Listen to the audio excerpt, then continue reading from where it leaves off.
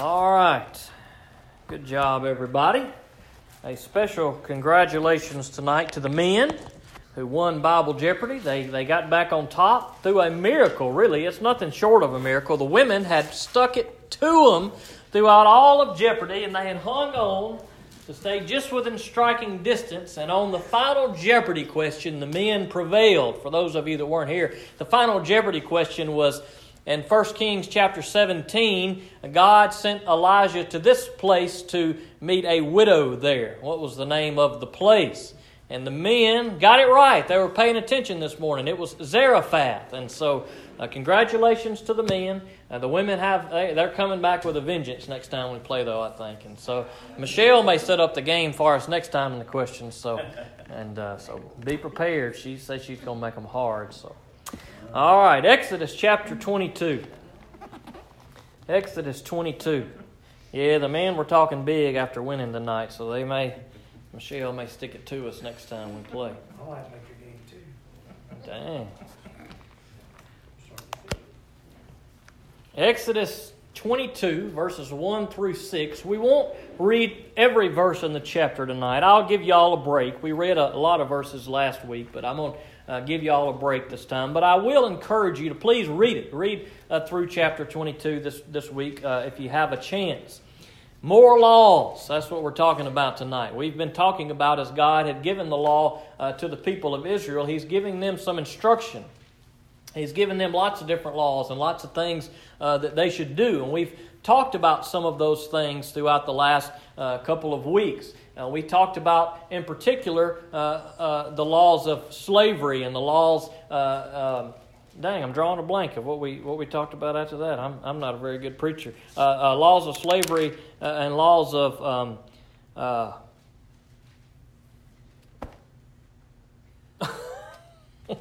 Well, I guess I don't remember. Ma'am? The 22nd, personal injuries. Oh, the death penalty. Okay, it's back now. Dang, I drew a blank. That's a bad... Talk about drawing a blank, Jennings, not remembering what you want to say half the time. That's bad when you're a preacher. All right, let's rewind and pretend like that didn't happen. In the last couple of weeks, we've talked about slavery and we've talked about the death penalty. And those sermons were more of a teaching than a preaching, because as we look at these Old Testament laws, we need to see how they affect us in our culture in our day. And are we to take these things literally? Or what are we to do with these laws? When we talk about things such as slavery, is it justified in our day and age today? And we talked about that look, if we take God's word that we are to love our neighbor as ourselves, it's hard for me, at least, to reconcile that you could enslave someone or own them and mistreat them. And we talked a little bit about that's probably not a good practice for us. If we are enslaving someone, we probably don't look at them as equal. And so even though slavery was allowed in the Old Testament and even really not condemned in the New Testament, I don't believe that that's God's desire for us, that we would own other people, but that we would treat people equally. Not even in a sense of having them working for us. Not that there's anything wrong with people working for us, but look, we do that because we love people and we want to help them out, not because we want to own them or that they are to owe us something. So we talked about slavery then, and maybe that it doesn't apply to us in the same way now. And then last week we talked about, or week before last, we talked about the death penalty. We talked about the severity of the literalness of the death penalty in the Old Testament.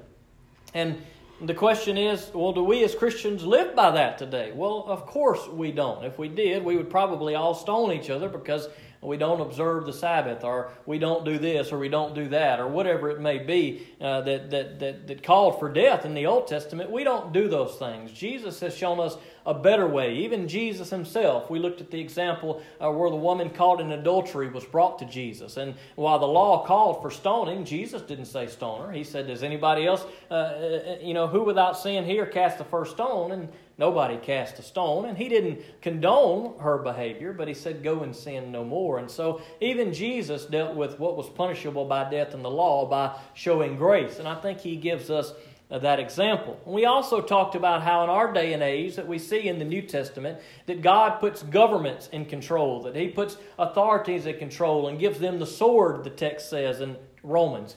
So we trust our leaders. While they may not always be the best leaders, or we may have leaders that may not do things that are the best for the country, God puts people in charge and leadership. They make the laws, and so we abide by those laws. We are different than Israel. We are not Israel. These were laws that were given to the nation of Israel, and part of that could have been because they didn't have a king of their own, and they didn't have a people of their own, and they needed some instruction to go by. They weren't like the other nations, and God didn't want them to be like the other nations, so He gives them specific instructions. And so these instructions were to Israel, some of them quite literally, and God gives us some different instructions in this day and age. That is, the government determines what the laws are, and we, as Christians, we follow what the government calls us to as long as it's within reason.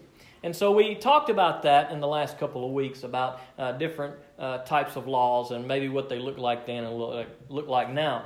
And we are continuing on tonight in that same theme. This is not so much a preaching necessarily on all these verses, but more so a teaching on what do we do with the law. Because we talk about the law a lot. We see that a lot in the New Testament, and I've preached on it many times. It often comes up because it's often talked about in the New Testament. And we see it quite frequently in the Old Testament, and particularly at the beginning of the Old Testament. So what do we make about all these laws, and how do we wrap our head around it? So maybe we can get a little more understanding as we read the text tonight and talk for a little bit. So let's pray, and we'll jump in. God, we thank you for your words, and that was a lot of talking, dear Lord, to open up, and I pray that you help me not to ramble on and bore the people, dear Lord, or make things confusing. But God, we want to understand, so help me to be able to preach and teach in a way that's going to shed light on it, that we can understand your word and understand all these laws, God, and what should we do and not do, and what is for Israel and what is for us, and is it all for us, God? Help us to kind of make heads or tails of what your word says and see the heart of what the law says and what your word says. So just be with me tonight. Help me to be able to present your word and preach and teach in a way that's going to be understandable to each one of us and going to bring glory to you and bring all the focus to Jesus Christ, God. And we just ask these things in Jesus' name. Amen. If I had to kind of sum up Exodus 22, I would say that it gives some pretty practical advice dealing with civil laws. That is, if there are things that are done wrong, here's how you need to deal with them. And it's very practical when you look at what's called upon, the penalty that has to be paid for whatever may take place. It's things that anybody with common sense can say, yeah, this is the right thing to do. And so we see some of these practical laws here in Exodus 22. Starting in verse 1, it says, "When a man steals an ox or a sheep and butchers it, or sells it, he must repay 5 cattle for the ox or 4 sheep for the sheep." Now, that's pretty practical advice. If somebody steals somebody's property, in this case a sheep or an ox, then they have to repay more than the one thing that they had stolen. Now, why it's 5 ox and 4 sheep there, I don't know, but that's what God implemented, and that's what God intended for the Israelites to follow. The point being is that it's not okay to steal somebody else's stuff. If you steal what doesn't belong to you, there's going to be a penalty to pay, and a pretty steep penalty. It would have been better for the person stealing the sheep to go out and just buy 1 sheep. Now they're going to have to either give up 4 of their own sheep or go out and make enough money to buy the sheep to repay the person of whom they stole the sheep from. In verse 2, "If a thief is caught in the act of breaking in and he is beaten to death, no one is guilty of bloodshed." Now, that's pretty self-explanatory. God allows for some self-defense there. He said, look, if somebody is caught breaking into your house and you happen to kill them, now we shouldn't be trigger happy and just waiting for somebody to come in so that we can shoot them. I hope that it never comes to that in my life. I hope that I never would have to harm anybody. But when it comes down to it, if my wife is in harm or if our families are in harm, we are called, I believe, to protect our families within reason. And hopefully it would never come to the point that we would have to kill someone. But even if it came to that, in the Old Testament law here, God gives the people some instruction that if somebody breaks in and you kill them, it's okay if you were defending yourself because you didn't know what was going on, as we see here in verse 3. "But if this happens after sunrise, there is guilt of bloodshed." Now, isn't that interesting that there's that little clause there? So if a thief breaks in at night and you beat that thief and he dies, you're not guilty of taking that thief's life. But there's this little clause there that if it happens after the sun comes up, then you are guilty. Now, that's an interesting clause. Perhaps it's because at night you can't see well. You don't know what's going on. You don't know what the possible danger could be. You can't see who it is. You can't see what they've got. You don't know. And so you do whatever it takes because you don't want to take a chance that that thief may harm you or may harm your family. And if at night you can't see well, you don't know what's going on, you're justified in doing whatever it takes to protect your family, but not in the daytime. Perhaps this clause is there because you can see the person. You can tell instantly whether or not you are in any grave danger. Perhaps you know who the person is. Perhaps upon them seeing you and know that you know they're there, they will flee. And so he gives a little clause there that, look, if you need to defend yourself, but if it's in the daytime, then you will be guilty if you do something that you shouldn't do and take the thief's life. Reading a little further, a thief must make full restitution if he is unable. He is to be sold because of his theft. If what was stolen, whether ox, donkey, or sheep, is actually found alive in his possession, he must repay double. Again, very practical advice here for how to deal with thieves and how to deal with these situations that may arise among the people. Reading a little further in verse 5. When a man lets a field or vineyard be gazed in and then allows his animals to go and graze in someone else's field, he must repay with the best of his own field or vineyard. Again, that's pretty self-explanatory. If you've got some land and your animals have grazed on your land, there's no more grass for them, well then too bad. You can't just let them go and eat the neighbor's grass, the land that they have prepared, eat their garden, eat their crops, whatever it is. You can't do that. You have to maintain your own land and take care of your animals as best you can. And if you let your animals go and eat somebody else's crops and fields or whatever it may be, then you have to repay for that with the best of your own fields. So let's go a little further and see what it says. When a fire gets out of control, spreads to thorn bushes, and consumes stacks of cut grain, standing grain, or a field, the one who started the fire must make full restitution for what was burned. Pretty practical advice there. Be careful when you're burning off your fields. You don't want it to go into your neighbor's property and burn something on their property. If it does, you're responsible for that. You're responsible for the fire that you set. That's good practical advice for us today. You don't want people to go outside and just start a fire and let it go. That's why we see restrictions on burning at certain times of year, especially when it's not rained for a while, when there's a drought, because that fire could get out of control and burn someone's field or crops, or even worse, burn their house down. And so the person who is in charge of starting the fire needs to keep it in check. If it gets out of check, that person needs to repay whatever is necessary. Now, chapter 22 here goes on and gives us more examples of very practical advice just like this.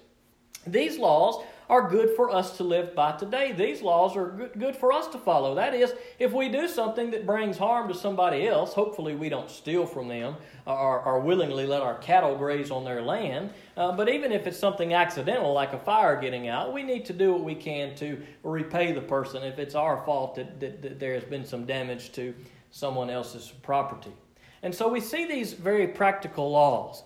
When we talk about the laws of the Old Testament, I think it's important for us to understand, one, that these laws were to the nation of Israel, and we are not the nation of Israel, but two, that there seems to be some distinction between the laws. Now, the Bible doesn't say that there are three types of laws, but typically if you are reading, and different scholars and different theologians, usually they categorize the law in three different ways. And I believe that it is helpful for us to do so. Even though the Bible may not use these terms and phrases, I do believe that we can clearly see that there are some differences and distinction in the types of laws that God has given. Some of the law in the Old Testament would fall into the category of moral law. That is, there are some things that are morally wrong, that God says that they are wrong in the Old Testament, and that has not changed because it is what God says is wrong. That did not change when Jesus died on the cross. Sin is still sin, and there are things that are morally wrong for all people to do, and God spells those things out. In particular, in the Ten Commandments, we see that we're not supposed to lie, we're not supposed to steal, we're not supposed to commit adultery. All these things, these are sinful things. These were sinful back when God gave them to the Israelites, and they are sinful for us today too. So that would be under the category of the moral law. And those things don't change and will never change until we leave this earth. You also have in the Old Testament the ceremonial law. Now the ceremonial law, that has to do with all those sacrifices that they did. All those animals that they would sacrifice and all for the atonement for their sin, for the forgiveness of their sins. There were things that were ceremonial that they had to do repeatedly, and those things were for the nation of Israel. But Jesus Christ fulfilled what was required. We see that in Hebrews. I know I say that all the time, but the blood of goats and bulls was never going to be good enough to cover our sin. So praise the Lord, we don't have to do all that ceremonial stuff. We don't have to come and we don't have to sacrifice all these different animals. I thank God all the time. It'd be horrible if I was a preacher and all of y'all were coming to me and I had to sacrifice this animal and that animal and had to do it daily and every week and every year. Golly, that would be so horrible. But praise the Lord that Jesus Christ has freed us from that. So that part of the law Jesus has fulfilled for us. He has been the ultimate sacrifice on our behalf. Another category that the law is sometimes split into is the civil law. And that's what we looked at tonight. We've talked about the civil law. Now, God gave these laws to the Israelites so that there would be some order among the people. So that people wouldn't just steal from each other and take from each other and abuse one another and hurt one another. If God had not given any instructions or any laws for the people, could you imagine what it would have been like? It would have been horrible. Everybody would have just stole from everybody. You get mad at somebody, you would have killed them. There would have been no consequences. So God knows the hardness of our hearts. He knows that we are bad, evil people. And He knows that we need some guidelines to go by. We need some laws to follow. And there also has to be consequences to those laws. Now, many of these things that we see listed in the Old Testament are some of our laws that we see today. They're some of the same ideas and themes that we see in our law today. And praise the Lord that we have those civil laws. So when we talk about the law in the Old Testament, I think it's important for us to see, one, how they applied to Israel, but two, how they have been fulfilled in some way in Jesus Christ. And in another way, we see how God has given us a new way in the New Testament. That is by the government that we serve that provides laws for us. Praise God that we have a pretty good government here in the United States, not one that abuses us or is out to get us or take advantage of us. There are plenty of people in this world today that do not have a government that sets good laws before them, that don't care about their people. And so we need to be mindful when we read God's Word and really be prayerful when we look at these laws. The reason why I've kind of talked about this the last couple of weeks and wanted to dive into this is because it's important for us as Christians to understand the law and what things that we are freed from and what things we don't have to do anymore, because we face people in this world today, and oftentimes the argument against Christians for non-Christians may be, well, the Bible says this, why don't you do it? Oh, so you just pick and choose what you want to do in God's Word. Well, no, it's because we understand God's Word, and we understand the freedom that we have in Christ, and we understand that God calls us to something better than what the Israelites were called to in the Old Testament, that God has provided a better way through Jesus Christ. And we face these arguments of people saying, well, why don't you follow what the Old Testament says? Like, you wear fiber of 2 different kinds of fabric.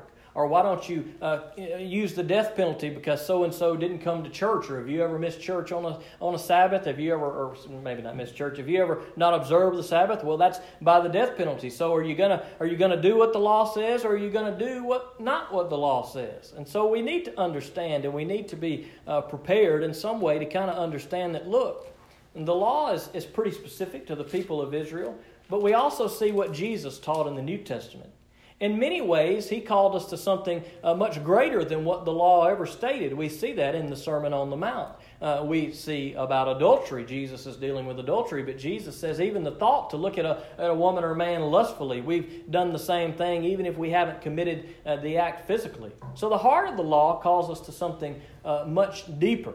And so we don't ever want to get into the trap of following the letter of law, but trying to understand the intent of the law. Trying to understand, one, that God has freed us through Jesus Christ from having to do all the ceremonial things.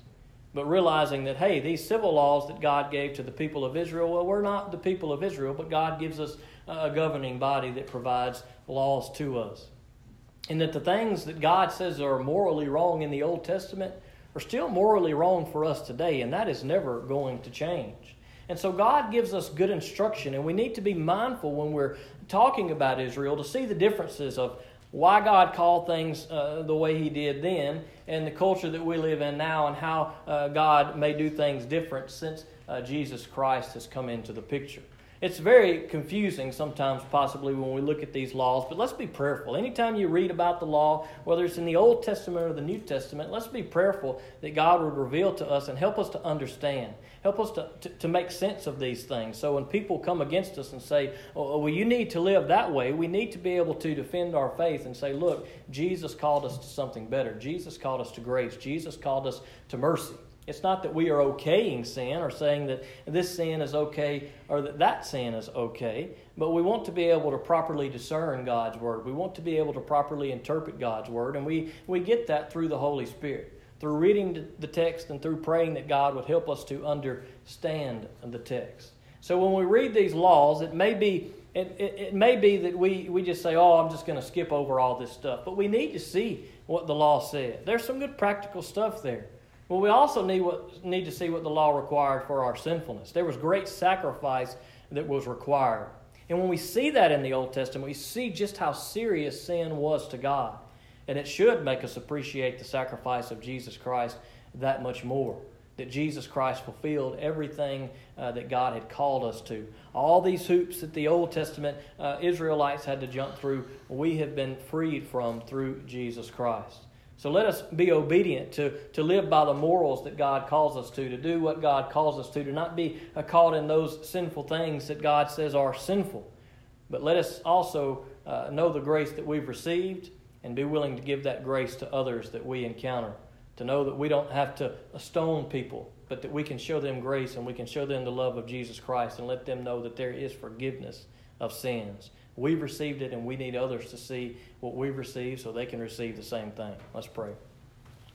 Father God, we come to you tonight, and I thank you for your words, and I pray that you help us just to be able to discern. It's kind of some heavy stuff when we start talking about these laws and trying to make sense of them or heads or tails of them, dear Lord. But we want to understand what they say. So help us, dear Lord. Help us to read your word and be about your word, God. Help us to see the practical ways that you were trying to take care of your people, Israel. Help us to see that your concern was so that they wouldn't turn to false idols, dear Lord, that they wouldn't give in to sinfulness, that they would love you first and foremost, and that they would love each other equally, dear Lord. So let us live in that same way, to follow the greatest commands, God, to love you with all our heart and love other people as ourselves. God, let us trust our government as they make laws and put things into place for us, dear Lord, even though they don't like it. I pray that you would help our leadership to do things that are going to be for the good of the people, that are going to help protect people, that is going to bring justice when justice needs to be served, dear Lord. But help us not to get involved or fall into the trap of reading the Old Testament and maybe being a little too judgmental and trying to justify our attitudes toward certain people or certain things, dear Lord God. It's not that we want to overlook sin, but we do want to bring some grace. We want to bring the truth, but we want to bring it in love. So God, help us to do that. Help us to see that in your word. Help us to see how Jesus does that in the New Testament. Help us to see what your intention was with the law and your people in the Old Testament. And help us to draw closer to you and be a light to the world for you as we go into this world. In Jesus' name I pray it. Amen.